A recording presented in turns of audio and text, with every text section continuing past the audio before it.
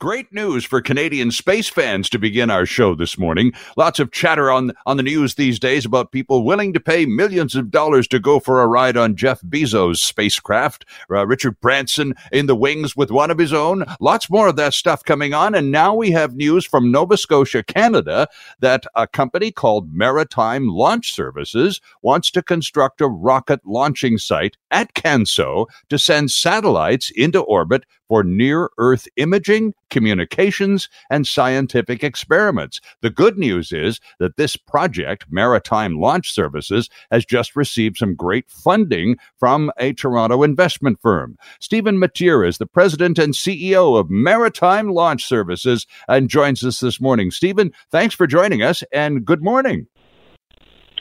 Good morning to you as well. I'm pleasure to be here. Well, it's great to have you. This is exciting news. Why Canso, and where is Canso for the benefit of those British Columbians, Stephen, who aren't quite familiar with Nova Scotia geography?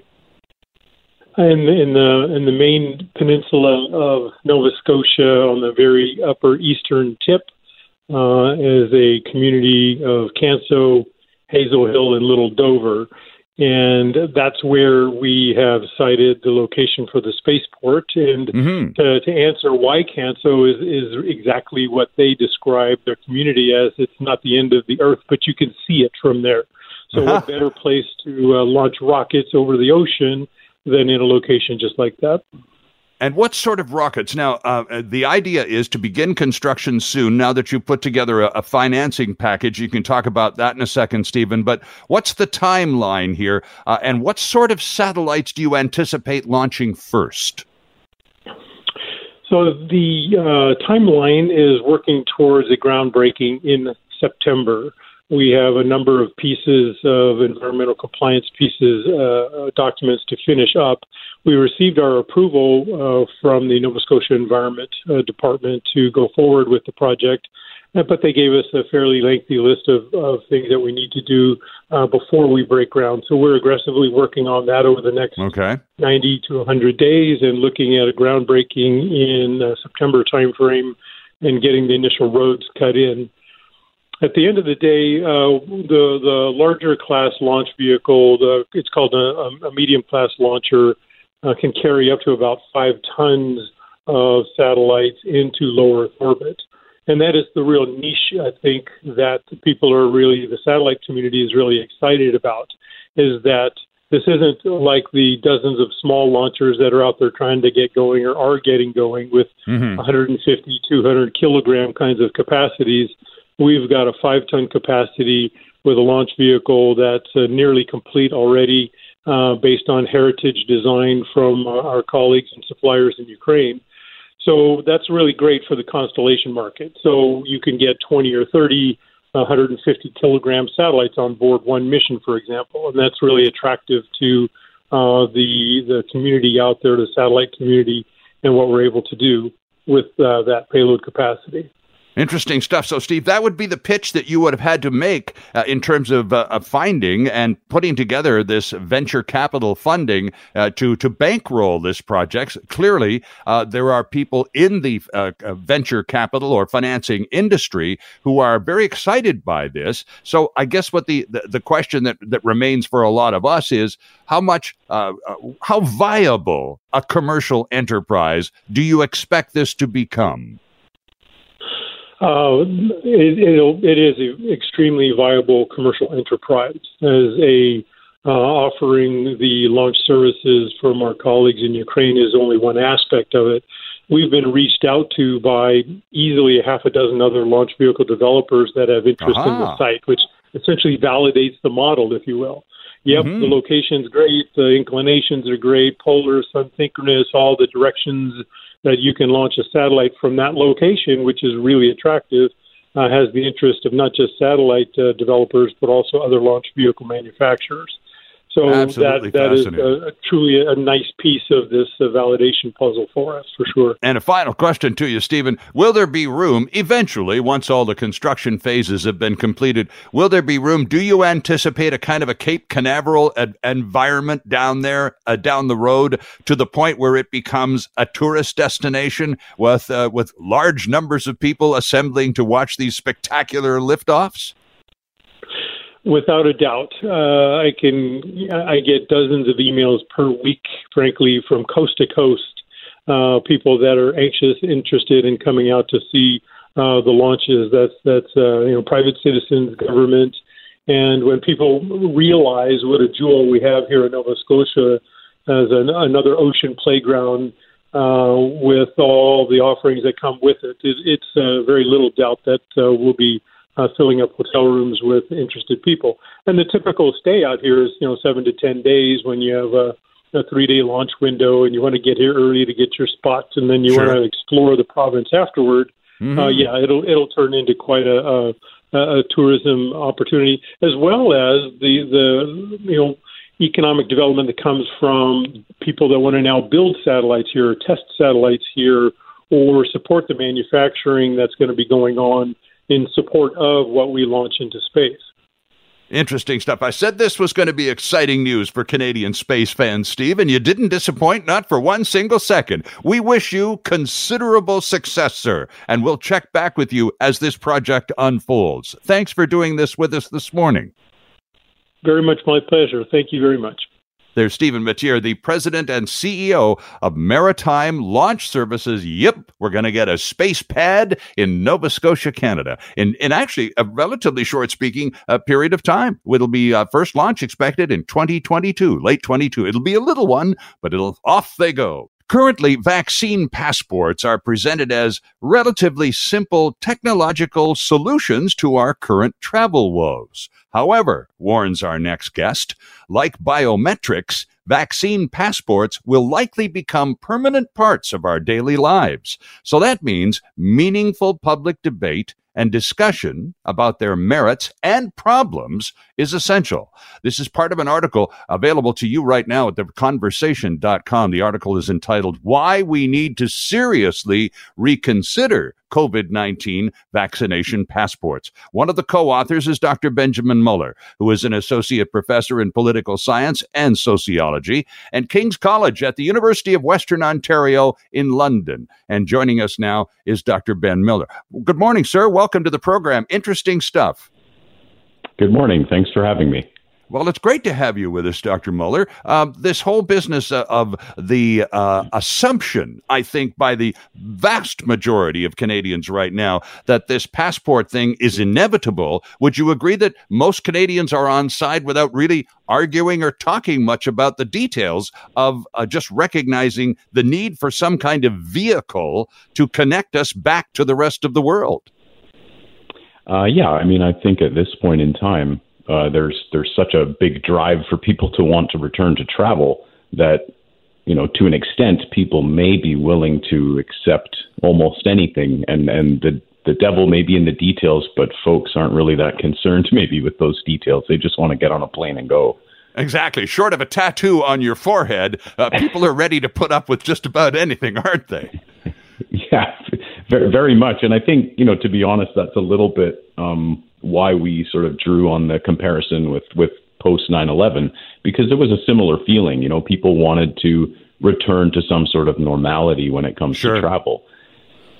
But, of course, 9/11, and all of us recognize immediately the dramatic impact that had on all our lives for the citizens of the world, Ben. This is nothing. This was a life-changing scenario. And as a result of that and the corresponding security requirements that came out of it, we really did. This is when biometrics and other surveillance technology became a big deal. So can you take a second and talk about the kinds of technologies the post 9/11 world now includes, and why so many of us are so okay with all of them?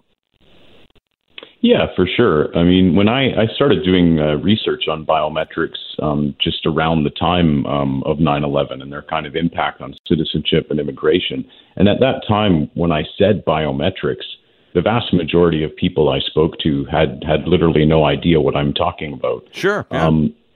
Whereas now, probably most of us, the listeners, actually engage with biometrics on a daily basis through our phones or our laptop computers. And in terms of the fact that all of our passports now use biometrics within them, which have then enabled a whole different kind of travel and border experience. So, for example, for many Canadians who now use a kiosk in an airport, these things have all been enabled by those technologies. Things like Nexus as well, that allows us a more rapid transit into the United States. Again, these programs rely on forms of those identification technologies as well as surveillance and pre-assessment of our risk. And that's all just become completely normal now to most of us. So talk a little bit for a second, if you would, Dr. Muller, about this pre-assessment of risk. This is all about facial recognition technology. And you talk in your article, you and Tommy talk about the sorting capabilities that biotechnology provides. Talk a little bit about that, because risk does come back into that description.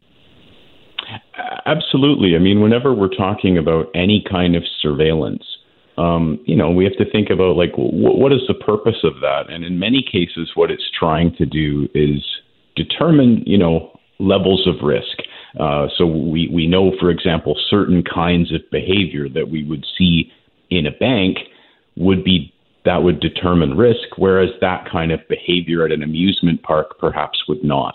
Sure. And so, those are really like crude forms. But of course, when we're talking about something like a Nexus card, for example, well, what's interesting about that is, of course, you enroll in this program, a trusted traveler program between Canada and the United States, and your risk is being assessed regularly without your knowledge.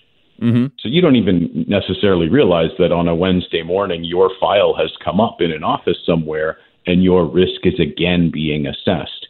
And that ongoing assessment is what allows you to then go to the border and have quite a fluid experience there, because the assessment has happened before. So, so, I mean, that's sort of all become, I think, again, perhaps normalized, but I would also argue that to the vast majority of people, I think it's simply gone under the radar. I agree. Folks are actually not that aware of how much of this is going on. I mean, when we book an airline ticket online, if it's in Canada and we're going to another Canadian destination, chances are we cross into U.S. airspace, and therefore we're being assessed by U.S. authorities. We just click a few boxes so they get off our screen and we can move along with the experience. But that's happening, and that's sort of all become a sort of part and parcel of this new experience of travel. And I think, vaccine passports are in some sense going to plug into that. But I think there's actually more to sort of be concerned and to discuss about vaccine passports than simply that. Well, I think, as you just pointed out, Ben, I think a lot of Canadians will just are not particularly concerned about the details, the technical minutia, as we would tend to categorize them, of the whys and wherefores of what goes on when we cross a border or do those what we consider perfectly normal activities. But I think most Canadians just sort of put that in under the general heading of whatever, do what you got to do. Just get out of my way. I'm going on holidays.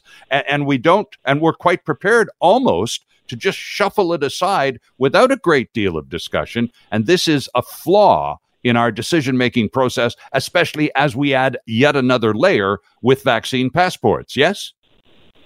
Yeah, I think, the flaw usually on all of this only gets exposed when something goes wrong. And so, when for example, in 2013, a woman tried to fly from Toronto Airport to the United States to get on a cruise and was denied entry. And the basis of that denial was the fact that she had been admitted to a mental health facility 1 year before. I mean, all of a sudden, when that story hits, people think, oh, my goodness, how do U.S. authorities know my mental health history? Why are they making judgments on that basis? That's when suddenly people care. But when those things don't happen, then I would agree with you. People tend to just say, oh, I'm not going to get caught up in that so long as my holiday can go forward. Well, yeah, and it's interesting because we think of vaccine passports, Ben, as crossing over into health information, and yet this is well before any kind of vaccine passports. And here's a woman who had a health issue noted on her file and was denied entry. That's spooky. That's just plain spooky, isn't it? Absolutely. Spooky is maybe an understatement. We are looking at the subject of vaccine passports, a much talked about subject all over this country these days as we gradually begin to emerge from the pandemic. Ontario and Quebec got their reopening map. Yes. Just going into this weekend, British Columbians get ours on Tuesday. And of course, travel is very much a priority for millions of Canadians following this long, protracted series of lockdowns and restrictions on mobility. So the piece we're talking about this morning is available to you, and check it out at theconversation.com. It's entitled Why We Need to Seriously Reconsider COVID-19 Passports, co-authored by Drs. Tommy Cook at Queen's University and our guest, Dr. Ben Muller from the University of Western Ontario, where he is a professor of political science and sociology. Ben, how do you think this is going to shake out? As I read the article, you and Tommy seem to think that unlike the international certificate of vaccination, which we used to carry along with our passports when we went to continents like Africa in the past, you suspect that going forward, the international vaccination certificate will be carried by people on our phones. Why? Yeah, I think, something again in terms of the comparison from 9/11 and the response to that is that we're now in a digital age, and both in terms of governments and private industry, it's a lot easier for the sharing of data and management of that through other means. And if we think of even contact tracing, this is done, through an app. There's already kind of a way forward to develop things along those lines. And it's a lot easier for that to exist across different states. I just, having a piece of paper when our actual passports really aren't even pieces of paper theoretically anymore because of the digital data within them. True. I think that it's safe to assume that a little card is not sort of where we're going to be headed. Okay. And makes sense. I was just curious as to what you were thinking of in terms of the rationale. And talk to us a little bit about the folks on GitHub and what they're up to in terms of the design contributions they're hoping to make. Yeah, something we saw after 9/11 was that there was a few very slow-moving large corporations that were trying to roll out biometric and surveillance solutions to states to solve their problems. Things are dramatically different now, I think, as most of us realize. And what is happening is, and we saw this with the development of the contact tracing app, that effectively individuals are kind of freelancing on a space like GitHub and trying to develop apps for our phones that will do the things we want them to do.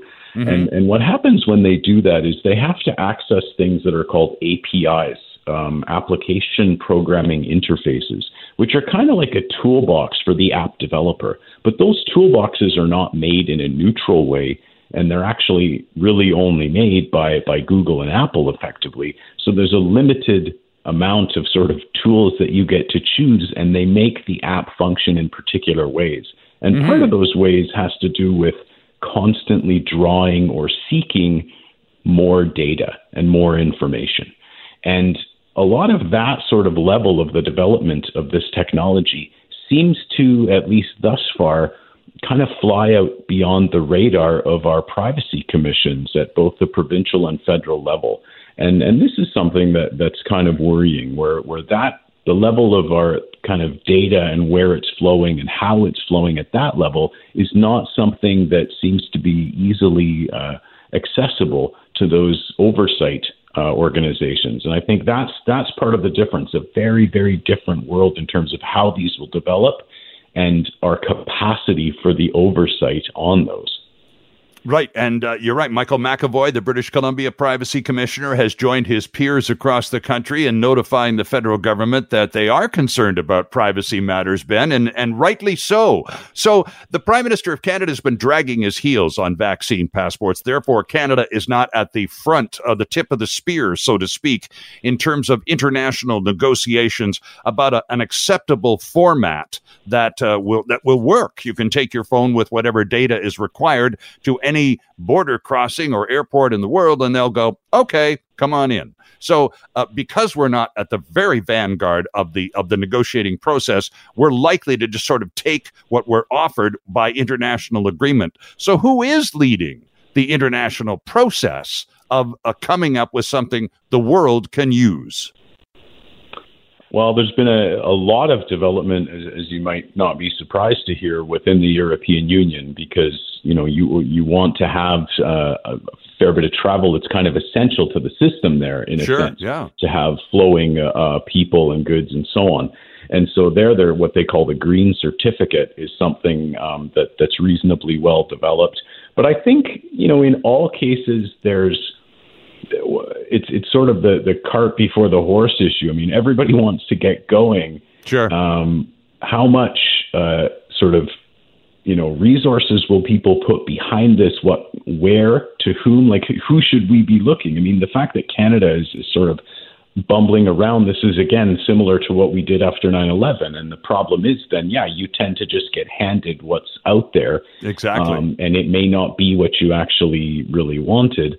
And to me, the problem is, we're going to, in that sense, just then quickly grab hold of something because we want to be able to access travel.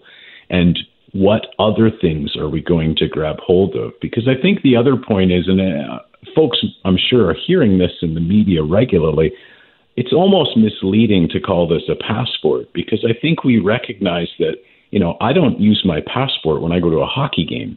Right. But it's pretty likely that this might be used when I go to a hockey game or we're talking about it in events. Vancouver. You're right, Ben. We're talking about Canucks games in the fall. Dr. Bonnie Henry says, I'm looking forward to seeing them. So it's entirely possible that you may have to produce some kind of proof of vaccination to go to a Canucks game this fall. Not out of the question at all. Are you okay with that?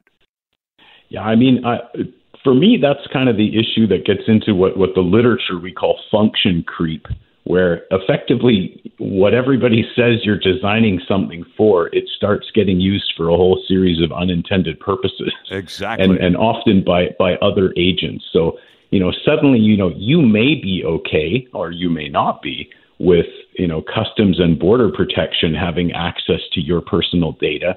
How okay are you with G4S Private Security Corporation, the large global transnational corporation, who is going to access your data, likely who mans sort of the doors at many of these events?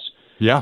So those are different conversations. And I think, again, that's where like the title passport's a little misleading, because I think this is going to have a much broader application, and as a result, a much wider array of potential exposures for our private data. Indeed. And you make the point, and I think it's an entirely valid one. You and Tommy say that concerns over vaccine passports are sometimes conflated with anti-mask and anti-vaccination sentiments, and that simply is not true. It's okay to worry about your personal data being abused by people you don't want it to see. That has nothing to do with anti-mask or anti-vax sentiment. That's privacy concerns, and that's a big one. So how do you think, I'm out of time, Ben, unfortunately.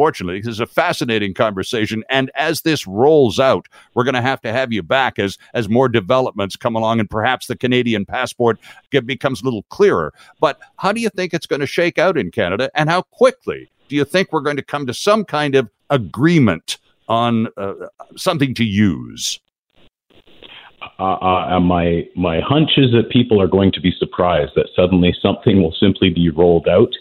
There won't have been a whole lot of public discussion about it, and people will simply latch on because it's going to be, it's better to take the bus that's here than wait for the one that you're not sure is going to arrive. Aha. So it's going to be take what you get, and the less debate, the more likely we are to be unhappy with what we get. But again, if it gets us on a plane, a lot of us will put up with it, at least for a while. Dr. Muller, thanks for this morning, sir. It's great to have you on the program. Very enjoyable conversation too, Ben. And as this subject continues, we'd like to have you back. Are you okay with that? Great. It's been a pleasure, and I'd love to come back. Excellent. Well, thanks, Dr. Muller. Great to have you on board this morning. Dr. Ben Muller joining us from University of Western Ontario, King's College, where he teaches sociology and political science. Yes, vaccination passports are not going to go away. They are going to be our ticket to freedom. That's the deal for so many Canadians. The question is, how much are we willing to put up with to pay for that ticket? Canadians looking to buy homes will face stiffer mortgage tests in just a few days as the feds and a national regulator tighten rules in the wake of new warnings from the central bank that households right across Canada are piling on too much debt. And after a year of record double-digit declines, consumer insolvencies are on the rise again in Canada. The latest data released by the Office of the Superintendent of Bankruptcy show that the biggest monthly increase in more than a decade happened just this last March, as in March this year. Here to talk about it, and it's always a pleasure to welcome Jennifer back to our program, Senior Manager from BDO First Call Debt Solutions, Insolvency Trustee Jennifer McCracken. Jennifer, good morning. Good morning, Sterling. So this is something that you and I have been talking about now on the radio since the pandemic began. The whole notion of reduced circumstances, whether it's working from home and you're still able to realize a paycheck, which is good. In many cases, though, Jen, it's not the case. People have had their either their income completely eliminated or dramatically reduced hours and so on. So as you've been warning for well over a year, without contingency plans and the ability to pivot under these circumstances, some households are going to be in some kind of trouble. And sure enough, it turns out March was a record year. Tell us more about what you know about the March numbers, Jennifer. Yeah, so specifically for BC, we did see that there was a 31% increase in bankruptcy filings and a 20% increase in consumer proposals. And you're correct, we saw record lows post-pandemic. It was very surprising. Industry experts would not have anticipated that. We do know that Canadians are carrying record levels of debt. And they report, for years now, they've been reporting that they live paycheck to paycheck. Right. So the thought with these numbers in March, we saw an increase in every province across the country, is that there is a bit of a backlog emerging. So the folks that maybe were considering filing post-pandemic, maybe they were surviving a bit on the government stimulus. Sure. There were credit deferrals. And now that is all starting to run out, and we're really seeing them take those concerted steps to deal with their debt. So that is a bit of the thought on this recent increase. It's the first month that we've seen an increase since the pandemic, and we're going to wait to see if it continues.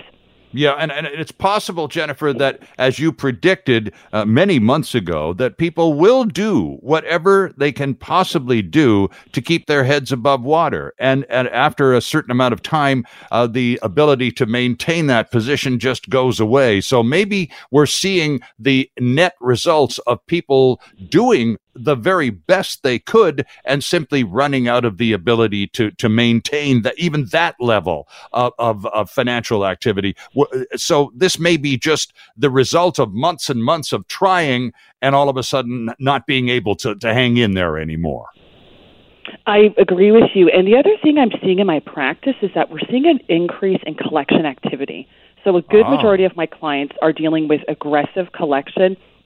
Files have been referred to third-party collectors, and it's not just one account. So I frequently have meetings with people where they're getting phone calls from collectors during the meeting, and I'm definitely seeing an increase, and we know that the deferrals did run out. And so I think, that pressure is very intense, and we're already very stressed right now anyway with the pandemic. Sure. And in my practice alone, I can see that is really pushing people to reach out to a trustee. They would say, I don't feel like I would really be doing this filing, but I can't handle the phone calls anymore. It's too much. It's disruptive. They're getting it at work, and they need that break and that creditor relief. So certainly that is a piece of the puzzle here right now. And you, as a licensed insolvency trustee, have the ability, once you take on a client and begin to help that individual reorganize his or her personal life and finances, you have the ability to immediately stop all of those calls and all of that harassment. But can we take a second, please, Jennifer, this morning and talk about those calls and talk about the fact that so many people's files have been handed by their credit cards or their banks or whatever to these third-party collection agencies. Some of the practices that are pulled by these agencies, and I put that in quote, are pretty borderline. And some people will tell you, you've had people getting calls from collectors while they're sitting in your office trying to figure out their finances. So can we talk a little bit about exactly what these people are allowed to get away with versus what they try to get away with? Well, that is a wonderful question, because I'm also seeing a change in tactics. So I'm finding that any client of mine that has provided a name of, an emergency contact, so it could be a child, it could be a sibling, those individuals are receiving phone calls to collect on their debt. And certainly individuals do need to know what their rights are. In BC, there are provincial rules around debt collection. And for anybody that is struggling with the phone calls, you actually can send to any collector a notice to state that all collection activity, all correspondence must be in writing. You can actually request that those calls stop. Once you've issued that communication, if they don't respect it, you actually can report them to the authorities. It's Consumer Protection BC. And Consumer Protection BC actually has a lot of information on their website to talk a little bit about, what the rules are, what collectors can do, what they can't do. One of the biggest issues, though, is individuals wanting to find a mechanism and a way just to stop the calls. And Sure. That's the first and easiest approach I advise my clients. Interesting. Short of taking on and becoming a client of an insolvency trustee like yourself and the gang at BDO First Call, individuals can, on their own, attempt at least to reduce the calls from these third-party collection agencies, and there are mechanisms to do it here in BC. That's right. And the other thing to keep in mind is that a lot of my clients have a misconception. If a collector says to them, I'm going to go garnish your wages, there is a legal process that they have to follow. So a lot of people think immediately that they can just send some sort of notice and their wages will be garnished. But there is a legal process for a creditor to actually get a garnishing order to garnish somebody's pay. So that's the other piece I see a lot in my practice, is that there's a misconception that you can just immediately, within a week, they're going to send something to my work and, 30% of my wages will be taken. That's not the case. There actually is a legal process creditors have to follow. So you do want to take any conversation with a collection agency with a grain of salt and do your own research, because, their goal is to compel you to pay, compel you to make that payment. And there's a lot of things, a lot of strategies they have at their disposal to cause such concern that you'll do whatever you can just to stop the phone call. And certainly the threat of a wage garnishment is a pretty big deal. So people tend to respond to that. So I certainly encourage folks to understand that they can't just turn around and garnish your pay in a week. They have to go to court, they have to sue, they have to get a judgment, and then they have to obtain a garnishing order. Yeah, of course, the other problem is, and in some regards, they're supposed to be, it's what they do, but these people are pretty accomplished on the phone. They're pretty slick and they're pretty polished in terms of being able to issue threatening messages, and, you better pay up or else, and it can get pretty heavy duty pretty fast. And again, does the individual, because you owe money, and now my Visa card, now I've got this ABC collection company in Toronto after me on top of Visa. Oh, rats, now what do I do? And again, they're pretty persuasive on those phone calls, Jennifer, and very intimidating as well. You can't just hang up, can you? No, and the thing I advise a lot of my clients is that reaching out to a licensed insolvency trustee and understanding what your rights are, understanding what the creditor's rights are, is going to put you in a good place, because all trustees offer a free initial meeting. And for a lot of my clients, after they meet with me, I will tell them, you can go back now. If you have any collection calls, tell them you've met with a licensed insolvency trustee. If they're planning to file a consumer proposal or bankruptcy, tell them your plans. Keep those lines of communication open, and a lot of times the collection activity will drop off. The other thing to keep in mind is that a lot of individuals are on an automated call cycle, and it can be challenging to get a body and a person at the other end of the call. A lot of the calls are automated. So Sure. if that's the case, it's a request to phoning in directly to the company, actually speaking to an agent, and having the conversation with them. A lot of times, people hear your story, they'll put notes on the file. If they know you're about to proceed with an insolvency filing, they'll pull back some of that activity. So there Sure, is of course. an opportunity to get relief immediately after you've met with a licensed insolvency trustee. Prior to the start of the COVID-19 pandemic, record increases in consumers' insolvency filings were being reported. When the pandemic hit, government stimulus and payment deferrals gave debtors an opportunity to pause. But government aid is winding down. Deferrals have ended, and collectors are now looking for payment. The spike in insolvencies indicate Canadians who have been struggling with debt and feeling the added financial strain of the pandemic may reached their tipping points. Here to talk more about it is licensed insolvency trustee and senior manager with BDO First Call Debt Solutions, Jennifer McCracken, back with us on CKNW Weekend Mornings. And Jennifer, we've been talking about pressure from creditors, those people who get handed your file when you default with your credit cards or other loans or financial arrangements, and how sometimes the pressure that creates, that they don't, and they're pretty good pressure makers, can really be a person's psychological tipping point. And this is where we get into serious problems. You point out quite accurately that any licensed insolvency trustee, part of your mandate is to provide a free consultation, an upfront interview, to just sit down with someone who knows the ropes and go, man, am I hooped? What can I do? That doesn't cost anything, does it? No, it doesn't. And, part of our license with the Superintendent of Bankruptcy's office is that we are going to walk an individual through what all their options are. And many times I meet with somebody that doesn't actually need to proceed with a consumer proposal or bankruptcy, but Right. I'm able to walk that person through their budget, talk to them about dealing with their creditors, how they could perhaps go back to their bank and refinance their situation, and really be on a plan to be debt-free. A trustee will review all of the formal options, so we would call those statutory options, but we Sure. also review the non-statutory. So what are some of the things that you can do now to deal with your debt and to make your finances better and improve your situation? And so that's why we really want folks to reach out and have those conversations. We're licensed. We are individuals that are going to give you very balanced and fair information, and we want you to know what your rights are Yes. if you're struggling with debt.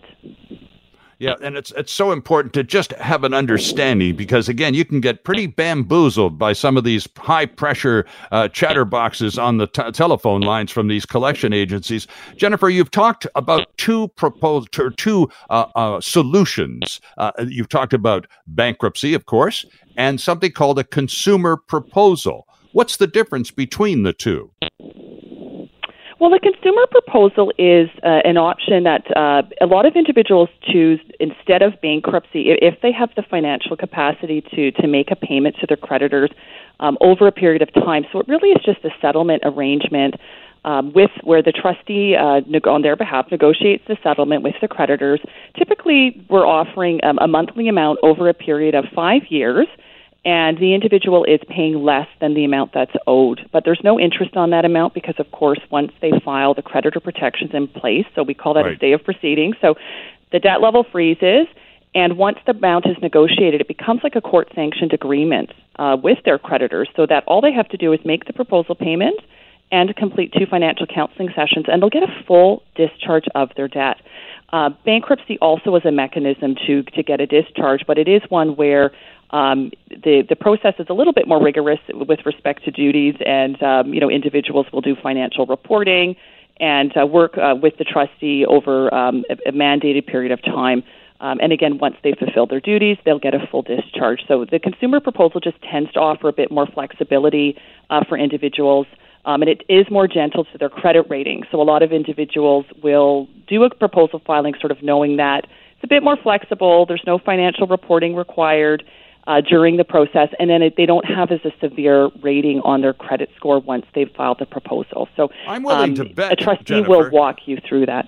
Yeah, I'm willing to bet that a lot of people who come to a trustee's office such as yours and just sort of, they're just so down in the dumps and so harassed and so at their wits' end. I've come to you to file formal bankruptcy papers. I'm done. I'm cooked. It's over. And you sit down, you take a look at their numbers and go, you don't have to go bankrupt. Why don't we try this? And a lot of people are going, I don't. I can do this. I bet you a consumer proposal, that option, surprises more than a few folks. Oh, absolutely, Sterling. I've had some of my clients say that when they've talked to their friends and family about their proposal that they don't believe them, that, this can't be true that you've been able to do this. And it's unfortunate that more Canadians aren't aware that there is this process available where they don't have to do a bankruptcy. They are able to negotiate a settlement, reduce their debt, and people's lives improve so substantially. I know we're not meeting people face to face, but I can tell you, pre-pandemic, physically, my clients change. They look different. And we cannot underestimate the level of stress that people have and the impacts to their health, their well-being. And once you're on that plan and you've avoided bankruptcy, you're on a payment plan to get that debt discharged. I always say to my clients, you're on a 5-year plan to be debt-free. Mm-hmm. And it gives you, excitement, and you have, hope for the future. And it's that financial fresh start that Canadians are all entitled to have. And more people should be aware that that process is out there. Don't be ashamed and embarrassed. It's there to give you that fresh start, and we want Canadians thriving. And so if that's a process you need, talk to a trustee. And your life is going to improve if you take that approach. Jennifer, it's always just a real treat to have you come on the program. You provide such a calm, reassuring view of the world, especially for folks who are having some financial difficulties. The world is looking pretty grim this morning. Thanks for helping smooth the waters a little bit. And friends, if you need to get a hold of Jennifer, she is available. You can Google BDO First Call Debt Solutions in Vancouver, and there you can find Jennifer McCracken. In a world of USB wall outlets and universal charging cables, it can be easy to forget that not too long ago, we could often be found roaming our houses in search of fresh AA batteries, disposable power sources for our non-rechargeable gadgets, sometimes giving up and stealing them from the TV remote. The single-use batteries many of us still use in said remotes, not to mention alarm clocks, flashlights, and smoke detectors, work thanks to chemicals stored in the negative and positive ends of the battery, which react with each other and create a flow of electrical energy. Well, once those chemicals run out, you're back on the hunt for a fresh power source. So back in 1991, the first commercial lithium-ion batteries hit the market. Rechargeable batteries became a thing and a part of our lives in an amazingly quick way. This brings us to our next guest, the author of a report at the Walrus entitled The Hidden Cost of Rechargeable Batteries. A pleasure to welcome Caitlin Stahl-Paquette to the program. Caitlin joining us from Montreal today. Caitlin, good morning and welcome. Good morning. Hi. It's great to have you with us. How long did you take to work on this project before you filed it at the Walrus? It was a process of a few months, I would say. I can't exactly remember all the details. I want to say about 3 months. Mm-hmm. It's very interesting, Caitlin, because in 1 hour's time, we're going to be doing a feature with automotive journalist Jeremy Cato from the Globe and Mail about e-cars. Jeremy's a big e-car guy. And of course, the thing about e-cars going forward will be the batteries they're going to use. And Tesla's going to make their own, and Volvo's going to make their own, and so on and so forth. But it all boils down to the rechargeable battery, doesn't it? One way or another, whatever the electric vehicles of the future end up being, they're going to run on rechargeable batteries, aren't they? Yes, absolutely. And yeah, it's a growing market worldwide everywhere right now.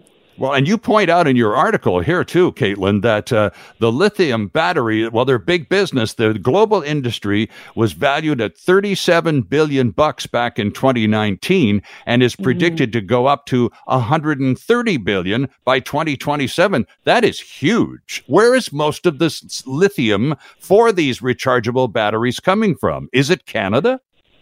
Not most of it, but there certainly are a lot of lithium reserves here in Canada as well, mostly in Quebec, which is currently the only place that has active lithium mines, but it comes from all over. It comes from Australia, it comes from Chile, China. There are plenty of countries that are mining it. In your report, Caitlin, The Hidden Cost of Rechargeable Batteries, the subheader is "A Burgeoning Lithium Mining Area in Quebec Shows the Complications of Green Tech." Let's talk a little bit about what you found in the months you took putting this together. What do you mean by complications? Yeah, absolutely. I mean, lithium is a non-renewable resource, so we're mining it out of the ground, and a lot of the times that can affect the natural habitats surrounding it. So in this case specifically, it was in proximity to an esker, which is an old geological formation, and there was a lot of concern about the effect that it would have on the esker long term. Oh, okay.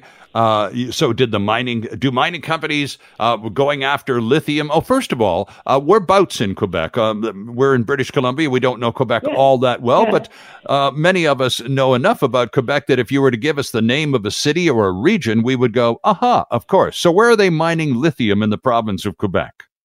So this is located in Abitibi, which is a more northwestern region that really abuts the border with Ontario. So the capital, I think, is Val-d'Or, it's Rouyn-Noranda. So Val-d'Or is another well-known city in the area. They're not huge cities, but there are a few. They're very known for mining industry. Exactly. Abitibi is a pretty well-known name. Yeah, is Asbestos, absolutely. Quebec, anywhere near that region? No, actually, that's not. That's in a different region. Yeah, that's more. Oh, okay. Just checking. Here, yeah. So is lithium just a compound that you pull out of the ground and then break down and extract from the soil? Tell us how lithium works.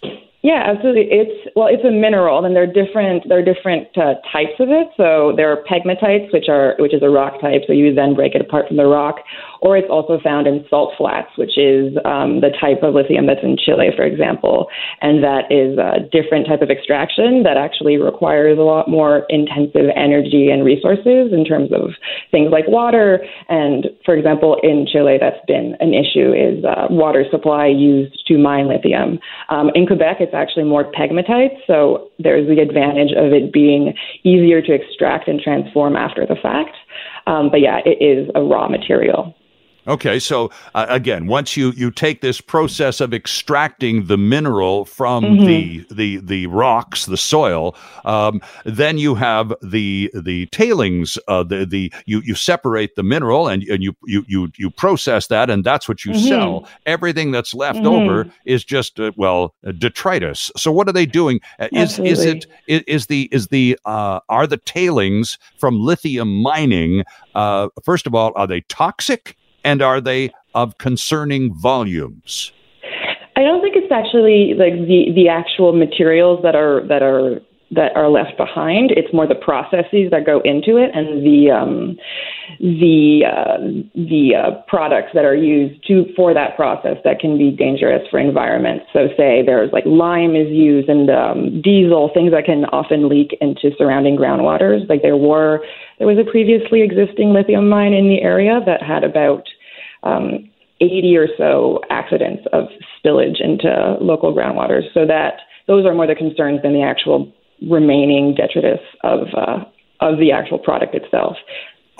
And who's keeping score? Who's up there kind of keeping an eye on things and making sure that whatever protocols for safety and environmental concerns are at least adhered to? That's a bit of a concern as well. There's the mining industry does a lot of self-regulation, and because they're kind of wilder areas, it's not always the best. They don't have the best, I would say, accountability at all times for how they function. And that is something that local organizations in Abitibi are calling for, is greater monitoring and greater accountability on both the parts of the government and the lithium mines themselves. Interesting. So is this all the Quebec government? Because here it strikes me, we're talking about an industry that is producing a product that is sought after by producers the world over, developers and designers the world over, you would think that, I would imagine, let me ask you straight up, does most of the lithium mined in Canada stay in Canada? Or Caitlin, does it get exported around the world? Well, currently the projects are still underway, right? So it's not the big extraction project. It's not the big worldwide sale project that they want it to be just yet. A lot of this is still speculative and in process.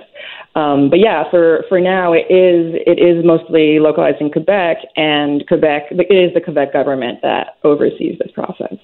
Now this again is where it's surprising me, because when we see the surveillance on the part of the government of Canada with respect to resource development projects elsewhere in the country, and I'm thinking of Alberta and British Columbia, specifically Saskatchewan as well, you can't move, you can't breathe without filing form after form after form with Environment Canada, and you're supervised like a prisoner on parole in the process. So you get that kind of vigilance directed at some development industries in one part of Canada, and yet it's going on not the same industry, but the same degree of intense interest and possible development for the future.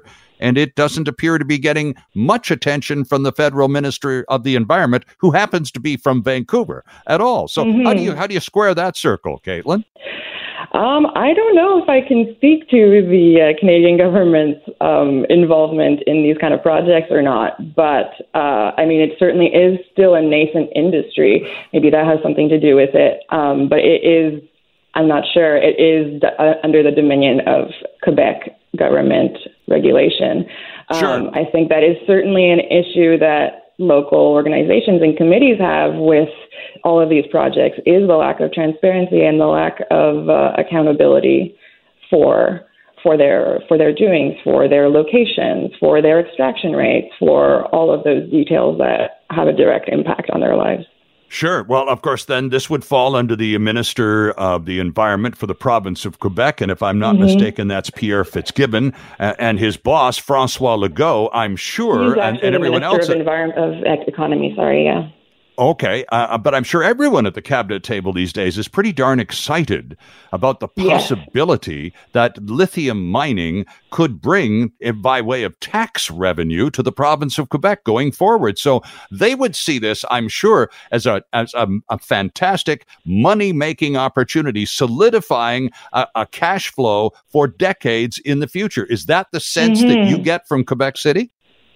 Well, pretty much so. I mean, the spending in lithium in Quebec from between 2014 and 2018 increased by 789%. So I think it's fair to say that they're betting on it pretty hard, and it does go hand in hand with a lot of the province's electrification plan, which were announced earlier this year and are pretty huge. I mean, Quebec plans on banning sale of all gas-powered cars as of 2035, right? Which is actually 5 years ahead of BC, which is the only other province that has kind of that similar, like an officially announced objective.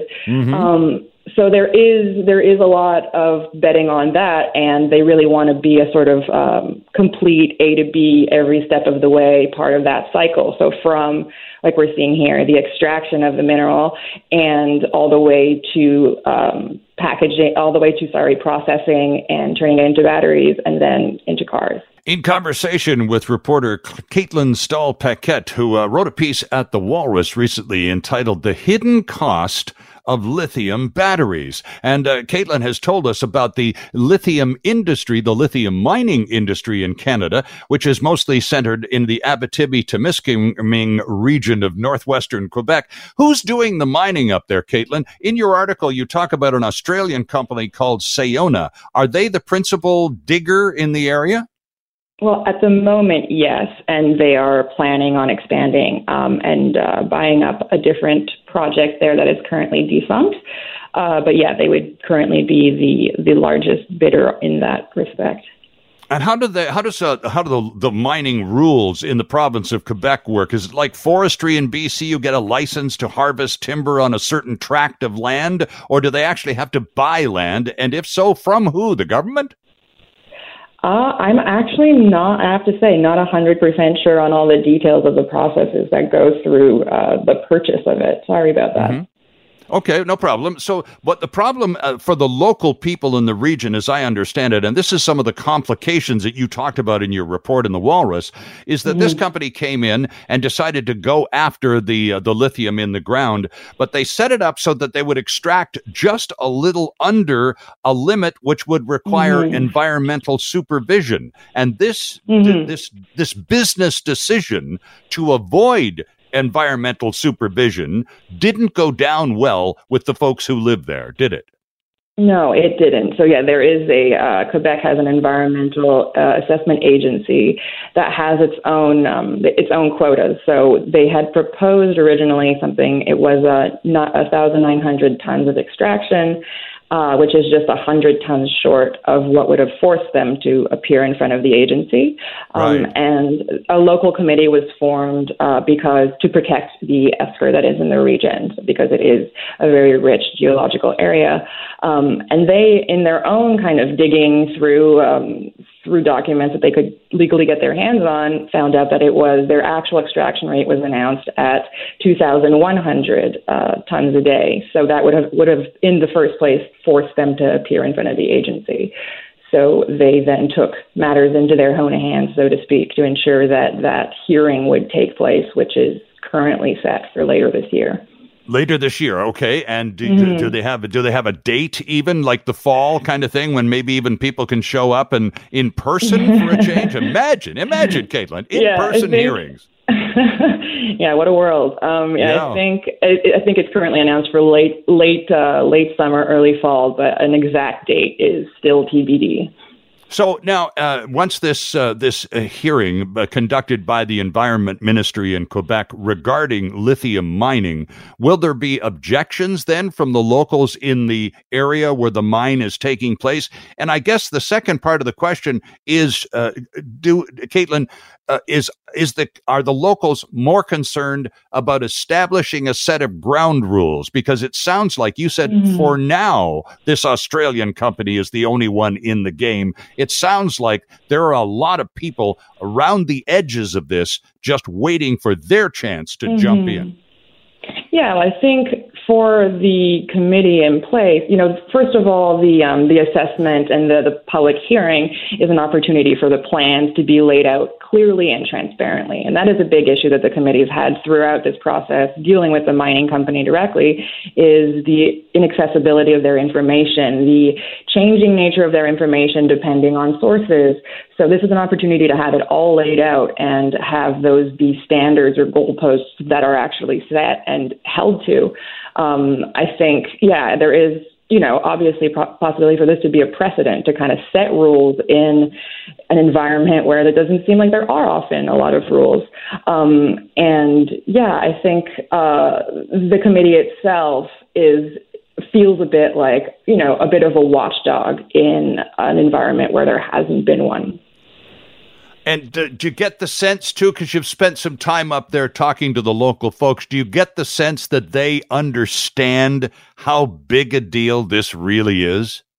Well, I've spoken mostly to the people directly involved in the committee who've spent their last few years, digging up every detail they can find about it. So certainly they are very aware of the potential that this can play for their future. The proposed project is next to an 8,000-year-old geological formation that is the freshwater source for the entire region, and has the potential to be very fragile. Eskers are inherently fragile formations, so that host a ton of wildlife. So it's not just about can we, protect the actual water in this esker. It's can we protect the entire thing as an ecosystem. So these people are certainly very aware of the longstanding impact that this can have beyond just, something leaking into the groundwater.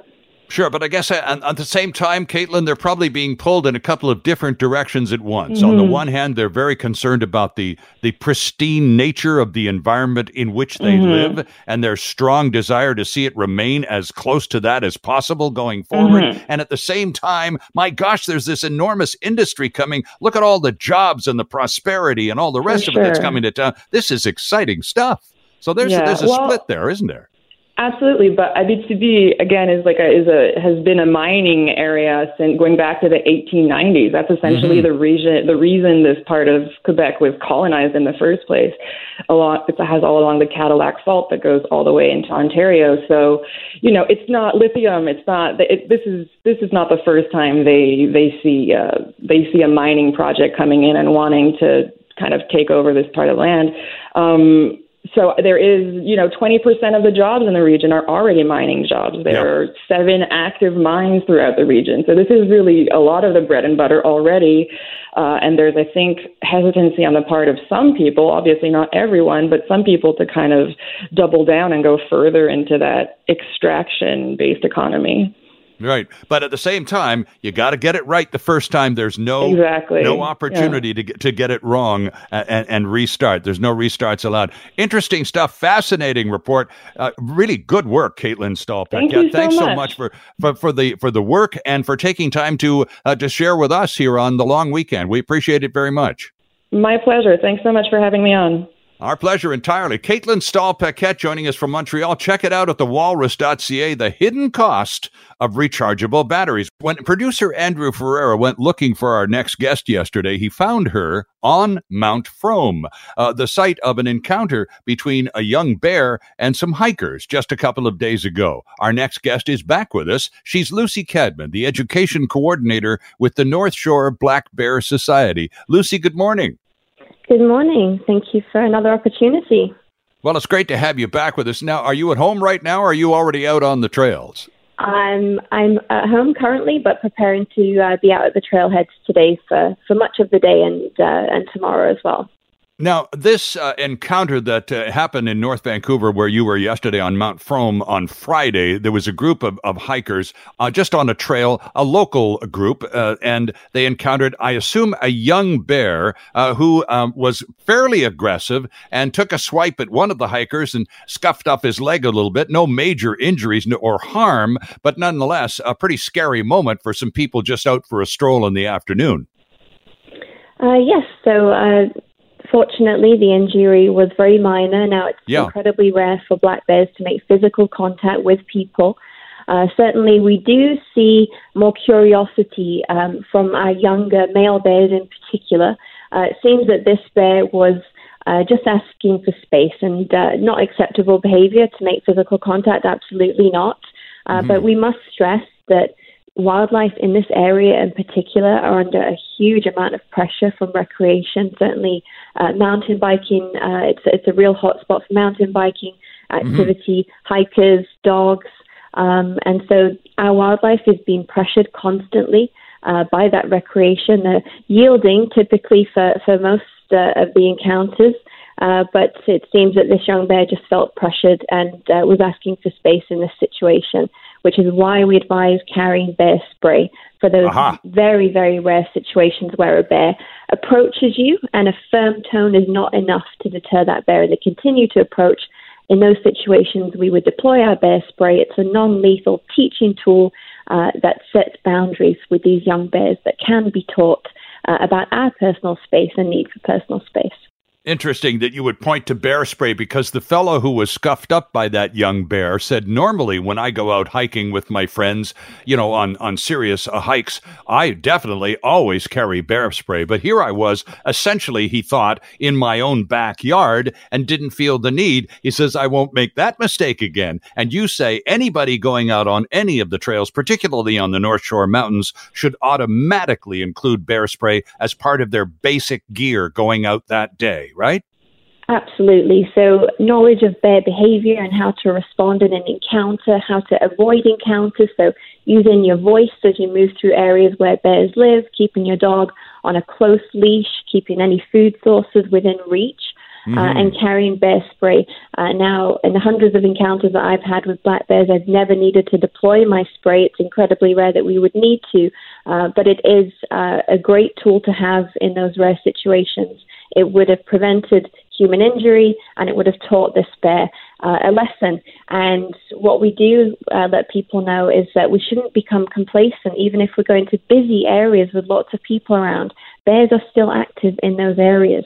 The bears that live closer to people in the periphery of our environment, the ones that we see on our local trails are the vulnerable population of bears, so younger bears, typically females and cubs, and they're actually forced to be active during the daytime to avoid dominant male bears.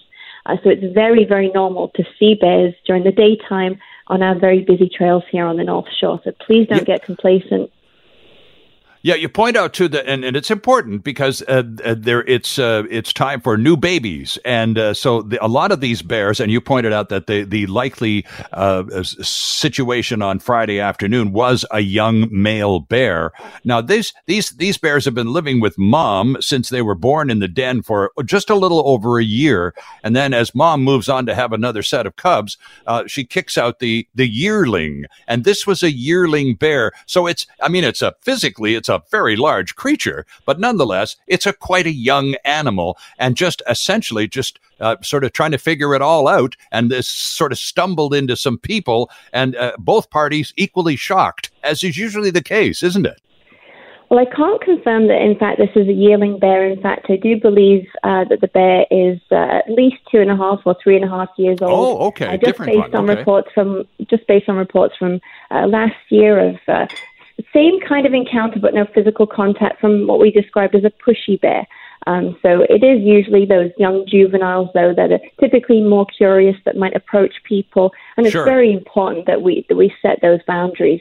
But absolutely, right now is dispersal season, so those mother bears will be sending off their yearlings. Those yearling bears then looking to find their own home range. It's vital that we don't tempt bears into the community with food sources, and teach these bears that they can find food from people, always, absolutely. But I would like to stress as well that we'll start to see very soon our females with their new cubs. Yes. And a female black bear is especially timid. The way that she protects her family is by retreating from danger, which is humans, dogs, other bears. So typically treeing the cubs and hiding at the base of the tree. So those vulnerable bears, again, remember, choose to live closer to people to keep their young safe from those dominant male bears. But those females with cubs are especially timid and shy. Well, that's interesting, because one would assume exactly the opposite, Lucy. Mm-hmm. You know, the mama bear syndrome, don't mess with mama bear. I mean, it's a thing in America, right? So Absolutely. one assumes that if, my rule has always been, if you see a bear cub, you get 2 seconds to go, aw, and then you better get the heck out of there, because if you see a baby bear, mama's not too far behind, and she's going to want to protect that cub. Now, you're saying that mama here in North Vancouver or in British Columbia is likely going to want to take the babies and get the heck out of there, but the instinct and the mama bear syndrome kicks in our minds, and we go, uh-oh, she's going to want us out of this area, and she's going to come after us with everything she's got. It's one of the biggest misconceptions about black bear behavior, certainly, and that's why we're trying to get the message out there, because we will see females with cubs on our local trails traveling through the community, looking for safety there. But typically, yes, she might be very strict with the cubs. If the cub is perhaps allowed space for a human to unintentionally get in between a female black bear and the cub, the mother bear will be very strict with the cub. So if we see these bear cubs, please don't get tempted to get close. Give them lots of personal space. We won't appreciate you approaching, absolutely. But they're typically retreating, very calm by nature, and not looking to get into any kind of situation with humans, which is a huge, huge risk to them. I'm going to do a thing in our next hour. We're going to talk to some people about birding, because with the pandemic, Lucy, people have found new ways to get outdoors, which fortunately here in British Columbia, we've been allowed to do for the last 15 months, get outdoors and enjoy. And so thousands, if not hundreds of thousands of us have discovered birding. It's inexpensive and it's easy to do. Is there a group of people that you're familiar with who do the same with bears, who go follow the bears and take pictures? Certainly, we've got some contacts with some ethical wildlife photographers, so people that are understanding the areas where bears move around. They're making sure that they're not interfering and pushing bears into other areas, which could be certainly a danger. So what we see all too often is unethical wildlife photographers, or just amateur photographers with cell phones, approaching bears and getting close, and that puts lots of stress and pressure. Now, bears show very subtle signs of stress, yawning, pretending to eat, they might drool, and that is all the bear saying, I'm stressed, you're too close. What we can do as well if we approach is push the bear into the path of perhaps a dominant bear that could be a risk to them. So our impact is huge. So we certainly don't encourage people going out looking for bears to take photographs. Right. Yeah. I wanted to ask you about it simply because, it seemed to me a rather dangerous hobby, if you don't mind my saying. And you would agree, Lucy. Perhaps, birds are a little more docile and a lot less threatening and intimidating to deal with. So maybe stick with our feathered friends. It's great to have you back on the show, Lucy. Lots of bears in the news. It always happens at this time of the year, any year. But it seems this year there seems to be a little bit more. So we do appreciate, I know you're heading back out to the trails right now, but we appreciate your taking a few moments with us just to remind us of the basics should an encounter with a bear occur to any of us over the next few days. We appreciate it very much. Absolutely. Thank you so very much. Have a great weekend.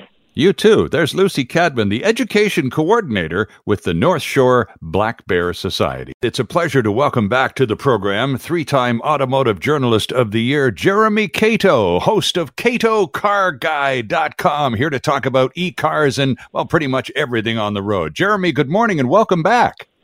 Hi, Sterling. Good to be here. Electric cars are the future. I'm reading from Car and Driver here. Electric cars are the future, and each year we've seen automakers add more EVs to their lineup. Everyone is working on electric vehicles, Jeremy, from well-established existing manufacturers to new names like Byton, Lordstown, and Rivian, which you've talked to us about before.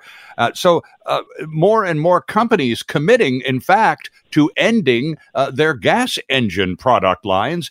Now, we're talking years in the future, but nonetheless, the commitment level is extraordinary. And yet you predicted exactly this on this show at least a year ago. So what's happened in the past year to see so many more of them get on board? Well, in the shortest answer is President Biden got elected. And he intends to push the United States into the forefront of electric vehicle development and support. So that means charging infrastructure. And, that was part of his election plan, was a green plan for the United States, which means we're talking, the federal government in the U.S. Supporting electric vehicles, not unlike the way the Chinese government has already been supporting electric vehicles dramatically in China. I mean, the biggest EV makers in the world right now are Chinese car companies, not American or European. And that trend is going to continue. The other point I'd make is that there's an election in Germany in the fall, and the Green Party looks like it's going to be the biggest winner of a multi-party Bundestag parliament in Germany. And the Green Party is vowed to phase out gasoline and diesel vehicles entirely from German roads by 2030. So we're seeing the big macro factors. And then the last piece is affordability. I mean, you probably saw the Ford F-150 Lightning launch on Wednesday, which, by the way, President Biden took it for a test drive Tuesday Exactly. night. I saw that, yeah. Yeah. And that truck is, without any incentives, is scheduled in the United States to sell for under $40,000. Is that right? Yeah. So, and in the United States, there's a $7,500 federal incentive. Sure. So you can be looking at buying an F-Series pickup, a fully electric F-Series pickup for the low 30s. So affordability, the big political movement, and I think the cultural movement. I mean, there's something happening there on the ground with buyers and consumers in general of not just cars but of all things that are just seeing that maybe there's a better way to do things, or at least a different way that's equally interesting. So, and then the automakers themselves are throwing billions, literally hundreds of billions of dollars, both startup companies like Lordstown and Rivian, and established ones such as Ford and General Motors and BMW and Mercedes and Hyundai. They're throwing literally hundreds of billions of dollars at this. I mean, Hyundai just announced recently that it's going to invest almost $8 billion in a new EV manufacturing facility in the United States. So all these pieces are coming together, and it's a really interesting time because there will be some new startups. I still consider Tesla a startup. It's sure, only 20 years old. That's right. And some others, like you mentioned, Rivian and Lordstown. And there'll be a few that we haven't heard of. And then there'll be the legacy automakers who are also not going to quit this game. And they'll be launching not just new models, but new brands. So Hyundai is launching its Ioniq electric vehicle brand. Mercedes-Benz has launched the EQ electric vehicle. But BMW has its I-Series. So there's just a huge push, and it's kind of an exciting time. It certainly is. And you were one of the first to point out, again, this goes back a year or more, Jeremy, about the cultural aspect of all of this, because it's beyond just, the hard business decisions of a major manufacturer to retool a production line, such as GM has decided to do in Oshawa, et cetera. There's the reason behind these enormous investments and business decisions is because of a significant cultural shift. And it's that sort of greening mentality. Now, back to the subsidies. Oh, and by the way, I did see Biden test drive that electric Ford F-150. Yeah. He thought it was pretty quick too. He didn't mind that part at all. Well, you remember before the election in the United States last fall, he was out test driving. I think it was an electric Corvette. So that's right. He's throwing the weight of the president. He's not the coal president, which was Trump. So he was living in 1920.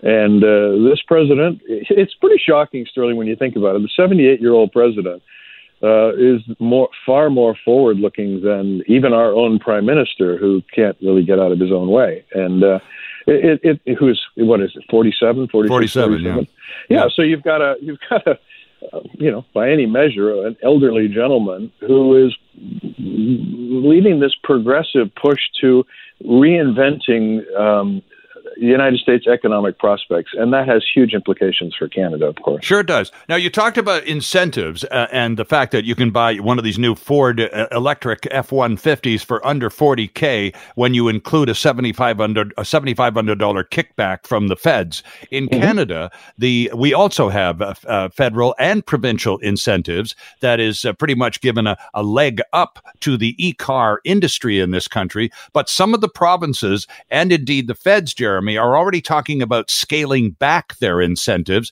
and they say because they're not needed as much anymore because manufacturing prices are coming down. It's not as prohibitively expensive to buy an electric vehicle anymore. So the removal or the scaling back of incentives in Canada, you see that as a negative or a positive? Because a lot of Canadians said, I only bought my e-car because the government helped me buy it. Well, I think in the short term, it's a problem. And what every manufacturer will tell you through its sales numbers is that the provinces that scale back EV incentives, so for example, Ontario did, have seen a plunge in their EV sales. Provinces that do not provide subsidies of any kind or incentives, Alberta, Saskatchewan, Manitoba. I mean, essentially, no one buys an electric vehicle in those provinces. There's also a cultural dimension to that. In provinces that are what I would call looking for the next new thing, I don't want to be casting value judgments on this, but Quebec has committed, for example, to an electrified future, largely because Quebec has a lot of hydroelectric, and so electricity is not a problem. British Columbia the same. And that's really, Quebec and British Columbia are the two provinces where almost everybody is buying an electric car in Canada. Those are the provinces where those people are buying those vehicles. And not surprisingly, those are the two provinces with massive hydroelectric capability, so an electric car is a clean car. Yeah. Jeremy, because the interim step between the gas vehicle and the e-vehicle is the hybrid. And a lot of people are sort of going that way by way of maybe experimenting, getting a taste of what it might be like, that sort of thing. How are hybrid sales in Canada these days? Very strong. The market leader in that, of course, is Toyota. I just saw a release from Toyota the other day that touted the Toyota has sold more than 2 million electrified vehicle. So they're talking Priuses and that sort of thing. Mm-hmm. But, the hybrid has, if you really wanted to look at this in a historical context, Toyota launched the Prius in, 20 years ago, and it changed the conversation. It took a long time, but the acceptance of this idea that an electric vehicle could be a mainstream vehicle and could be durable and reliable really was kicked. That whole movement has been kicked off by Toyota with the Prius. And the taxi industry. And ask a taxi driver how often they have to do brake jobs. Never, or almost never. Mm-hmm. The fuel economy is terrific, especially in the short hops in an urban environment. So today, what you're seeing is a really good, very strong sales of hybrid vehicles. But part of that is because Toyota is such a massive automaker, not just in Canada, but I think Toyota is the third largest seller of vehicles in Canada. And so, when about a third of your volume, your sales volume, is a hybrid of some sort, well, that gives hybrids a big push. And then the Korean automaker, Hyundai, which is also owns the Kia brand, right? Hyundai has modeled itself after being the Korean version of Toyota. And naturally, there's been a big push there into hybrids. And so, Hyundai Kia sells more than, in a normal year, more than 200,000 vehicles in Canada. So again, you're talking about big volume manufacturers investing in a technology that actually, for the urban driver, a hybrid is just a terrific alternative. You're getting amazing. I know people that spend $50 a month driving their hybrids in and around Vancouver on gas. That's it, $50 to drive. Instead of $50 how do you a argue week with that? When was the last time you filled up your F-Series gasoline pickup? Yeah, that's a stunner, isn't it? That's a $150 fill-up. That's a sticker shock, you bet. Yeah. So if you fill up your little Prius or your Kia Niro and spend $50 for a month of just urban commuting, that adds up, especially when we spend so much money on housing and other costs here in British Columbia.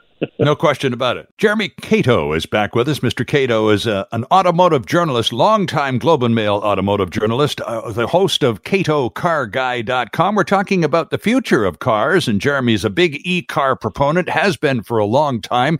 And now the BC government's getting involved recently in the news about e-trucks, Jeremy, because here in BC, we've decided that if we want to get more green vehicles on the road, that includes heavy-duty trucks, then we're going to have to give them an opportunity to show their stuff. And one of the things the Ministry of Transportation in BC has decided to do is allow e-trucks to carry a little bit more weight than a typical gas or natural gas fired vehicle. The Truckers Association in BC, by the way, say there are 60,000 heavy duty trucks currently in the province, Jeremy. Only a handful are electric. 900 run on natural gas. The rest are powered by diesel fuel.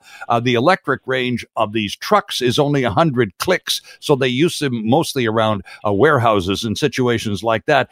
And yet we see Tesla's got an e-truck model. Many of the other manufacturers are stepping up to the plate with e-trucks. As we turn our attention from cars to trucks for just a minute, what do you see in terms of the future of trucks and electrified heavy-duty trucks on the roads down in the future?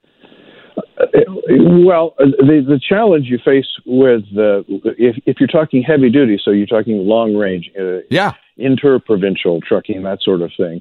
Yep. The biggest challenge is the infrastructure. Where are you going to charge these things up? Mm-hmm. It's not so much that you can't.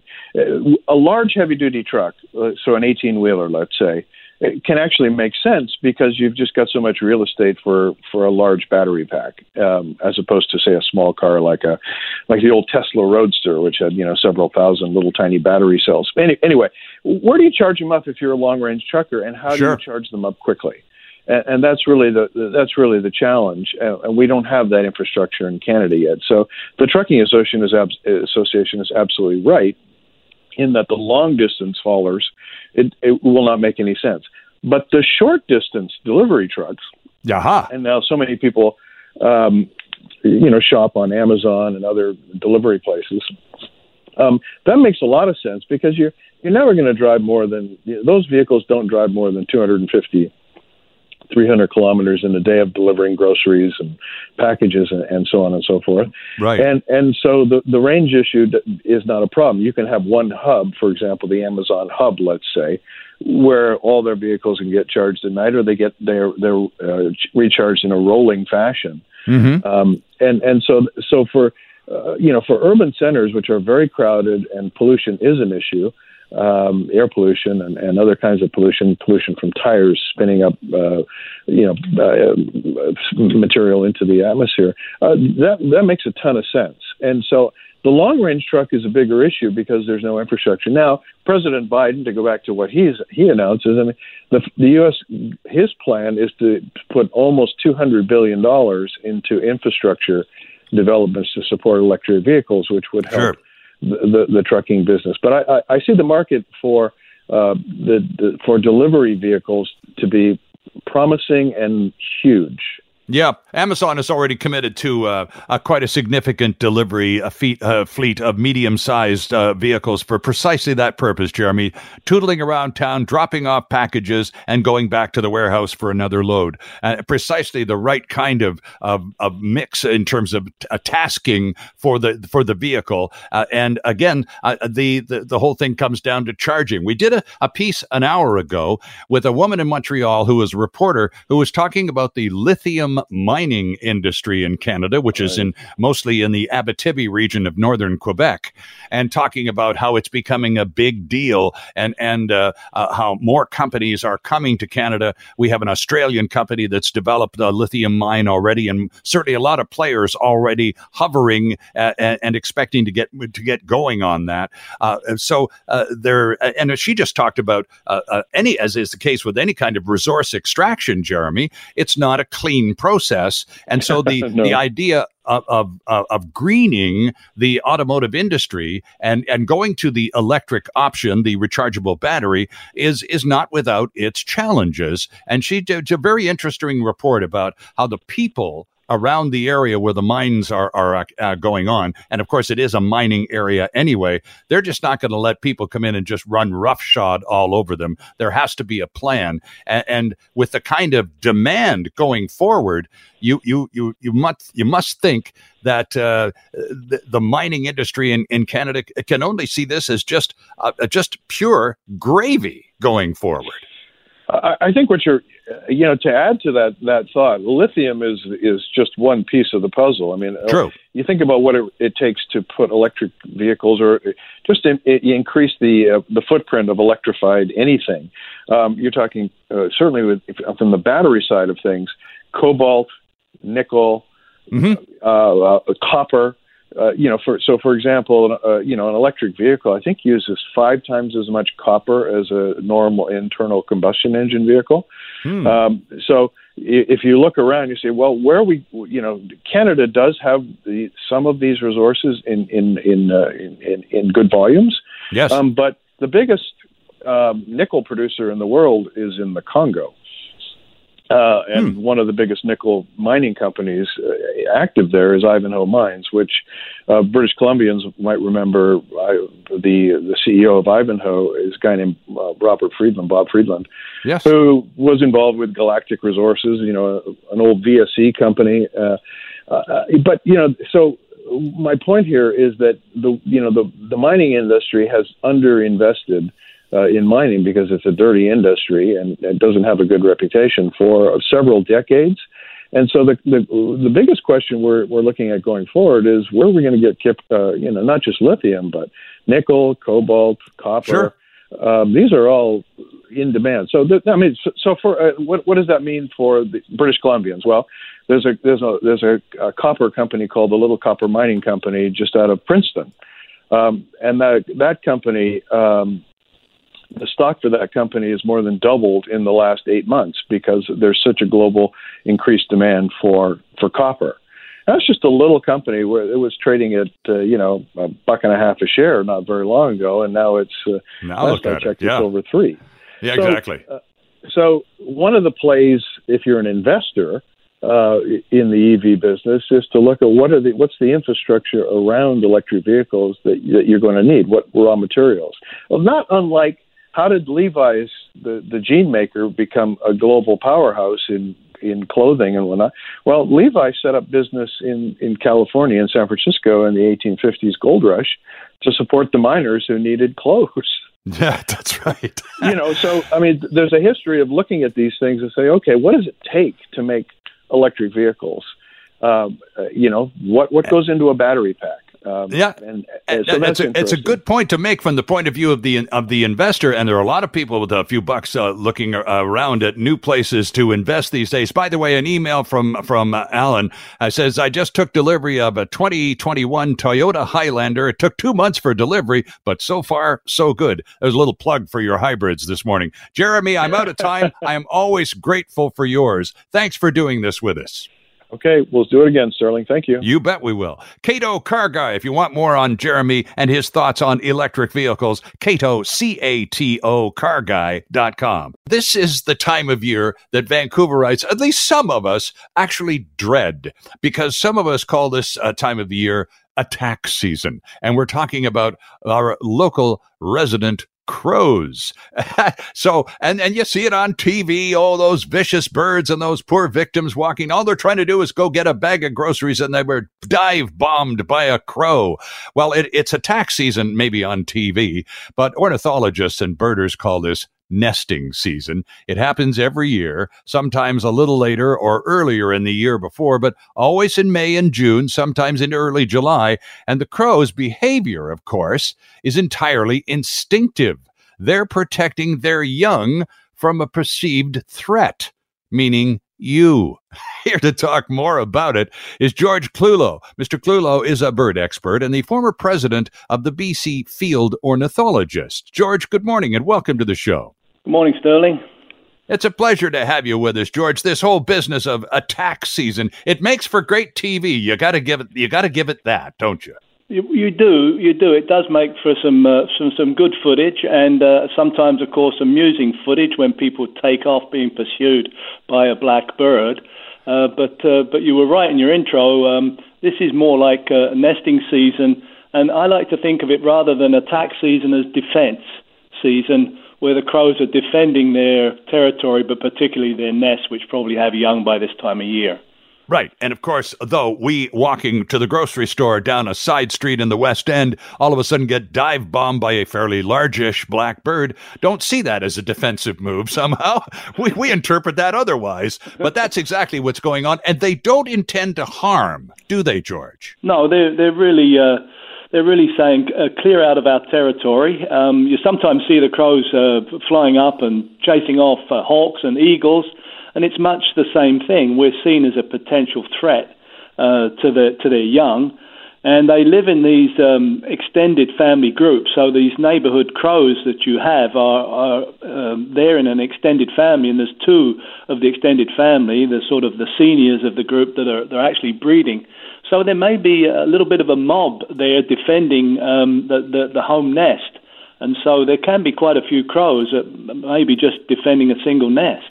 Well, sure, and it can be quite disconcerting, especially if you're not paying attention and all of a sudden, zoom, zoom, zoom, you're getting bombed by a bunch of birds and you didn't do anything at all. So what's the best human reaction to these situations aside from, flailing your arms around your head and saying, get out of here? Well, actually, that is probably the very worst thing to do, is the flailing arms, because crows have incredibly good memory and can remember faces for, in fact, years.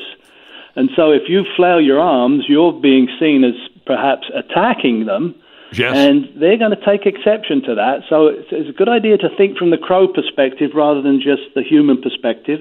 Both are important. And so probably don't flail your arms, wear a hat, wear an umbrella. Don't make any aggressive moves towards the crows, because they will pin you then as somebody who is a real threat, because you're flailing your arms at them or you're shouting at them and demonstrating what they would perceive to be aggressive behavior, right? That's right, yeah. Interesting. George, there's another thing I wanted to ask you about crows this morning, because you indicate, and quite accurately, they are very, very family-oriented. They work in large family groups. However, they don't all coexist equally and peacefully. I have seen, I live near a cemetery, and I saw over the cemetery about a month ago an actual gang fight involving two, presumably, families of crows. And it was some kind of intense, I got to tell you. Yeah, I've seen that too. There certainly are aggressive encounters between crows. It's either somebody has breached some kind of social standard in crow world, or there's somebody that they've pegged as an intruder. And so you do sometimes see that, but within the small neighborhood groups, and in the big roosts at Burnaby every evening, especially during the winter months. Oh yeah. These birds are very, very social, and they are, as with most social animals, they're very, very intelligent. Being social seems to boost intelligence, because you have to be aware of other things in your environment, not just yourself, and there are others that you're interacting with that are part of the way you make a living. Mm-hmm. So George, in many ways, they're like us. They're just doing what we would do in similar circumstances. Well, that leads me to my final question in terms of coexisting with crows, beyond being a target for a dive bomb. What's the best way for humans to interact with them? I mean, they're all around, and all the time. They're incredibly intelligent, and they do have excellent memory. So what's the best way to enjoy them? Well, I think just look at them as an intelligent animal. An interesting thing you can do is walk down the street, and if you see a crow walking on the sidewalk or on the grass verge or lawn or whatever, just don't look at the crow and walk straight ahead, and the crow will allow you to come very, very close indeed. But if you just glance to the side, it'll take off. So they're very aware of you. So I would recommend that people look at them as a really intelligent, smart animal that is actually doing many of the things that we would do in our lives. They're social. They defend their home territory. They're wonderful birds. And also, there's lots of stuff on the internet where you can see them doing some amazing memory feats. Enjoy them as part of our environment rather than looking at them as something that swoops at your head. Once you get past that part, they are an awful lot of fun. George Clulow, thanks very much for giving us a little bit of your Sunday morning. It's an important conversation to have had. Thanks, Sterling. Our pleasure entirely. Here's a headline from the Globe and Mail just a few days ago. The pandemic might turn us all into birders. With the animal kingdom spared from the lockdown that have kept billions of humans at home, birds can bring color, drama, and comfort to our lives if we know where to look. Here to help us, find out where to look is Melissa Hafting. She is the founder of the BC Young Birders program, and she runs the BC Rare Bird Alert blog. Melissa, good morning and welcome. Good morning. We are delighted to have you with us. We had George Clulow from the BC Field Ornithologists, and they're, of course, connected to the Young Birders program on a few minutes ago, talking about living with crows. So we've taken care of that detail, Melissa, but I wanted to just comment first and foremost about how the 14 months or so of this pandemic, how much the birder interest and birder activity in British Columbia has grown in just this 14-month period. Yes, it really has. I've seen so many more birders and young birders getting out, and birders of all different ages just reporting rare birds to me, and I'm seeing them in the field, and it's really nice to see. I think a lot of people have taken up this hobby because they're, stuck in their local areas, and it's something that brings a lot of peace and mental wellness to them. It's also inexpensive, Melissa. All you need is some decent outdoor gear and a decent pair of binoculars, and I guess a camera if you're going to photograph rare birds and report them to people like you who can report them online. But typically binoculars are the most important piece of equipment, correct? Yes, that's correct. All you need is a pair of binoculars, and even if you can't afford binoculars, a lot of our local libraries here do a program where you can rent out a pair of binoculars for free and a bird field guide. And that is really, it's really wonderful. So that this is an accessible hobby to everyone. When did you start birding? I started birding when I was 5 years old, and my dad would take me to Rifle Bird Sanctuary, and, I'd feed the birds there, and he got me a little field guide, and I would look and see which bird we tick off which bird I would see on every visit, and that's how I got into it, and I just kept going, and it became an obsession and passion for me. Where's the Rifle Bird Sanctuary? That's in Delta, in Ladner. Okay. Is that one of the... Okay. Is that, I'm looking for, again, for people who are, here we are on a long weekend. Some people, we're still trying to behave and do the circuit breaker stuff and, keep within our limitations. And when you go to the Rare Birders blog, you've got all the social protocols and information on there, including things like stay 2 meters apart while you're outdoors birding, for crying out loud. But back to the point of the question, which is when you're out there, and I'm looking for places to go to start. I mean, you can go into the woods, and if you know what you're looking for, to track a specific species. But as was the case with you when you were a little person, you just found a great place to go where you could observe all sorts of species and just begin the process of learning about it. Besides the Rifle Bird Sanctuary, what other spots around Metro Vancouver, Melissa, would you say are just like that? Great spots to start. I think some great places to start are places like Stanley Park, that gives you there's a different variety of habitats in there. You have the ocean, you have birds inland there, in like lakes and freshwater, so you get birds in 2 different habitats, and there's lots of diversity of species. Basically, you can start even in your own backyard, though. Right in your own backyard, you can see, if you feed birds, you can see what comes to the feeder. You don't even have to go very far. But wherever you go in Metro Vancouver, we have quite a level of high diversity of birds because of the mountains and everything and the ocean. And so I think there's just so many places to go. Stanley Park, Rifle Bird Sanctuary, Boundary Bay is a great place to go watch shorebirds, things like that. Okay. As far as the tools, you said when you were a little kid, your dad bought you a basic sort of guide book to get you started. Again, there's so much information online, and we all carry phones, for crying out loud. We don't need books necessarily, but I'm surprised when I go out to see, and birders typically carry a backpack of some kind, and it's not at all surprising to see a book or 2 in those backpacks. Yeah, so most birders carry a field guide with them, and a lot of people now just carry a field guide on their phone, on their app.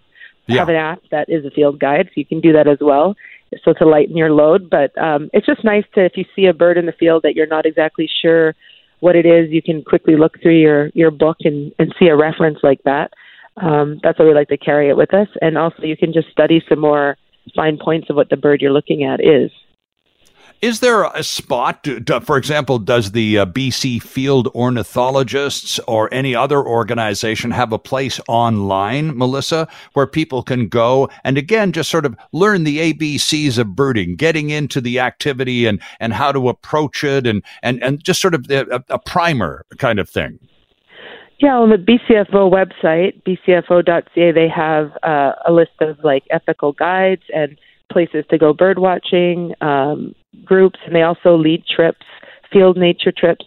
Right now they aren't running because of COVID, but there's just lots of information for a birder to get started and welcomed into the community that way. Mm-hmm. And also on my Rare Bird Alert blog, people can email me questions for identification. I'm always happy to answer those, and also about tips of where to go. Also, when you look at the rare birds, you can see it gets you to go to places that you may never have gone to before. Like some people told me there was a veery a couple of years ago at Derby Reach Park in Langley, and they said that they discovered a new park because of that bird. Well, that's it. Yeah, exactly. It allows you to especially once you get into a little bit and you start looking for specific species, then you go to where they are, and if they're in a place you've never been to before, double bonus. You learn about a bird and a new part of British Columbia. Exactly. Yes. And you also get to meet lots of friends when you're out birding. You get to get that social aspect, which a lot of people are in isolation right now, and so when they get to make new friends this way or just have some social interaction. It's really beneficial to your mental health. Yeah, and you're quite right, too. We have here, because of our climate, I remember moving to British Columbia, and we drove across Canada from Quebec City in February, Melissa, and all of a sudden, boom, we're on the floor of the Fraser Valley near Chilliwack, and it is green, and there are robins and all sorts of birds, and I couldn't believe it. Because, of course, the rest of Canada is under 12 feet of snow. And here in British Columbia, there's birds, for crying out loud, in February. So our local resident population of birds is quite unlike anywhere else in Canada, isn't it? Yes, that's very true.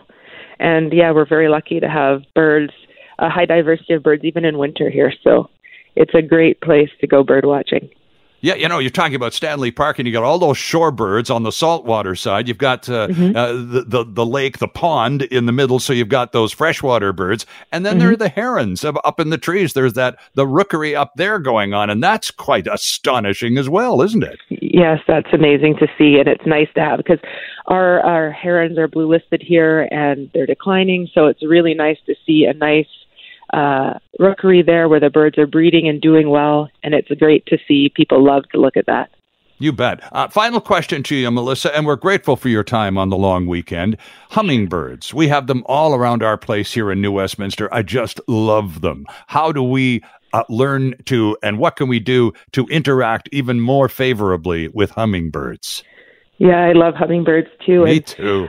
The best way to do it is to put out a feeder in your yard, because hummingbirds are attracted to feeders. You put out a quarter cup of sugar, you boil that with 1 cup of water, and you clean your feeder every 3 days. It's very important to clean it so the birds don't get fungus on their bills.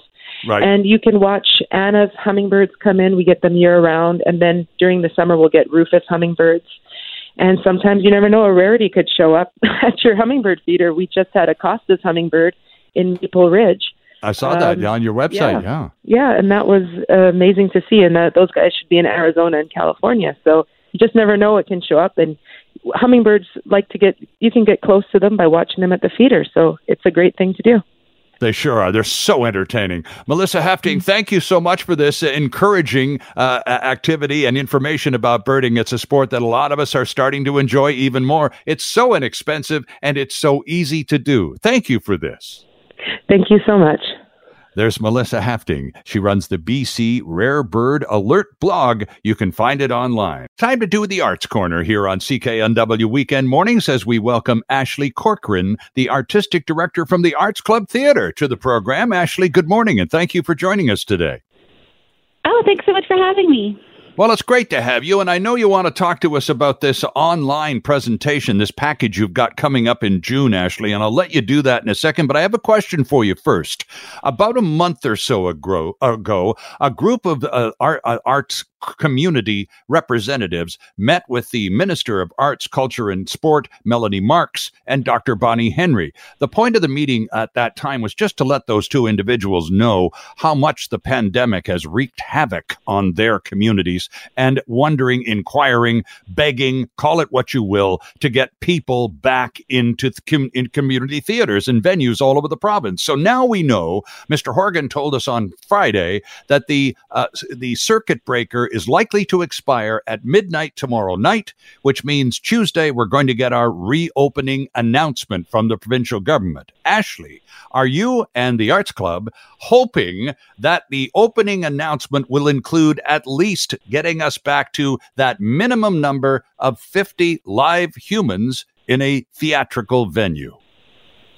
I could not have said it better myself. Thank you for summarizing it like that. Yes, absolutely. We met with them about a month ago. We are very keen to learn what the plan is. We're very hopeful that the start of the plan is bringing us back to the gatherings of 50 people, which we were able to have in the fall. And at that point, the Arts Club did 3 productions, very small productions, one-person shows with 50 people there.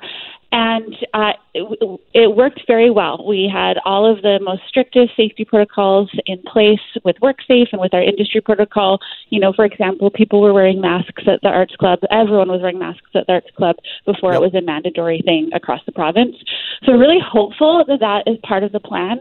But then we're also really hopeful that we will hear what are the markers or the milestones that this plan will lay out to increase capacity in a staged version, because we want to understand what the government and what public health is looking for in terms of bringing people back together so that we can plan, because our hope is that we're going to be back to doing, regular size shows at the Stanley Theatre, hopefully by Christmas time. So we're very, very looking forward to hearing what's going to happen on Tuesday. But I'd say, short term, we're hoping to have audiences of 50, and then we're looking for more detail about what the long-term planning will be. I don't think the rest of the community, Ashley, has an appreciation for the kind of twisting yourselves into pretzels that the arts community did in terms of turning your venues into safe places for people to go and still appreciate the arts live. The safety precautions that were established at all those theaters, those community theaters and venues all over British Columbia, were extremely stringent and incredibly well enforced. The community, the theater community realized, look, if we're going to survive, this is the only way it's going to happen. So let's do it right and be done with it. And so it was even more shocking than when that turned out to be not enough, wasn't it? Well, I'd say we're professional performance venues. We're businesses, so safety always has to be at our forefront. Pre-pandemic, we've always thought about how do we keep our audience safe, how do we keep our staff and our artists safe, and so so we dug into the plans. We made sure that our venues were impeccably safe, and from our audience feedback, what most people were saying to us was they felt safer there than at the grocery store because of the social distancing we had, because of the masks, because of all of those things. So, right now, live performance venues are grouped under this idea of community gatherings. Right. And we're hopeful that public health will see us as what we truly are, which is a business, just like all the other businesses that our government has worked really hard to make sure that businesses can stay open over the pandemic. And I think we should commend, the work that's been done there. But we also would love to be seen as a business, because that is what we are as well. Indeed. And it was encouraging the other day when questioned during one of her daily briefings, Dr. Henry said it was in a sports context, but nonetheless, it was a live audience question, Ashley. And Dr. Henry said point blank, I'd love to see a Canucks game this fall. Wouldn't we all? Yeah. But the point being that she sounded quite confident that come hockey season in October, that might very well be a possibility. The most confidence expressed by Dr. Henry in that regard I've heard yet. So that's encouraging, don't you think? Yeah, I agree. And I think, the game changer is the vaccination rollout that's been happening. And so, at the Arts Club and, all performing arts venues, we want to do our part, and if doing our part means that we, following the public health protocols that have been laid out. And so for right now, that means not doing live performances. But hopefully, as more and more British Columbians and Canadians get vaccinated, public health will feel more confident about gatherings coming together. And so that's what we're hopeful for and looking forward to hearing in the plan this week about what are those milestones that public health and the government will be looking for. Because as I'm sure you can imagine, we've planned many things this year and we've thrown out many of those plans. And as we're trying to get back to financial sustainability, it is really these larger shows with larger audiences that do that for us. And planning larger shows with larger audiences takes much more lead time. And so that's what we're hopeful for. Indeed. Yeah. And in the meantime, Ashley, you do have, you've been doing all sorts of wonderful little virtual things, because that's what arts clubs and arts groups do, because they're instinctive performers. And by gosh, one way or another, we're going to get a performance on the internet. And so this time around, it's an interesting twist. You've got 3 panels coming up in June, about 2 weeks apart. The first one on June 1st. Tell us about what you've got planned here. This is interesting. Yeah, so one of the things we've done this during this calendar year, we haven't had live audiences, is we've really pivoted to digital. So we have audio plays that are online, and then we've also have a history podcast. So it's a 5-part podcast that looks at the arts clubs, but also theater in Vancouver and Vancouver's history over the last 50 years. You can find it on our website. It's called This Is Something Else, or you can find it on Spotify or iTunes. And we're very proud of it. And we called it This Is Something Else because it's not what people expect. It's not like a dry, list of dates and people's names and venues. Mm-hmm. Instead, Andrew Kushner, who created it, really has looked at relationships and themes and ideas that relate to history. And okay, so, we've got about a minute here. Tell us about the panels. Okay. I'm going to jumping right into the panels. We love the podcast, but we know what we're all missing is gathering together and talking about things. So we have planned for 3 panels that are inspired by the podcast. They're happening in June. You can find out about them on the website, June 1st, 15th, and 29th. We have 3 amazing local artists who are facilitating them, Carmen Aguirre, Marie Farsi, and Omari Newton. And the themes are, the first one is Theater as Agent of Social Change. The second one is Beyond Panels, the Radical BIPOC Creators Changing the Face of Canadian Theatre. And the third is Theatre Within Walls, the Battle for Venues in Vancouver. You can find out lots more information on the website, but they will be online panels. Those 3 amazing facilitators will have about 2 to 3 other panelists, and they'll be discussing those themes in context of Vancouver history. Bust. Great stuff. Artsclub.com is the website that you've been alluding to all along, correct? Yeah, that's right. That's the one. All right. Ashley, thank you for this morning. We'll talk in a few more weeks when we get some news and we have some plans to talk about, maybe even some live productions from the fall. Thank you for this today. Enjoy the rest of your holiday weekend. Thank you. You too. Hi, it's Shauna, and I might be a bad parent because my kids think French fries are vegetables. Hey, it's Ryan, and I might be a bad parent because I went out for wings when my wife was in the hospital after giving birth. Johnny here. I might be a bad parent because in my house, the tooth fairy gives pocket change. But we're not alone. Len emailed us and said his 6-year-old daughter's Tarzan moment going from love seat to lazy boy by curtains made him more proud than any dance recital. And Andy left his 2-year-old at the rink. All right, guys, I'm sure we're not alone. Like Andy's kid. For stories and confessions like this, make sure you check out our podcast. It's called Bad Parents, and it's available wherever you get your podcasts. I left a glove at the rink.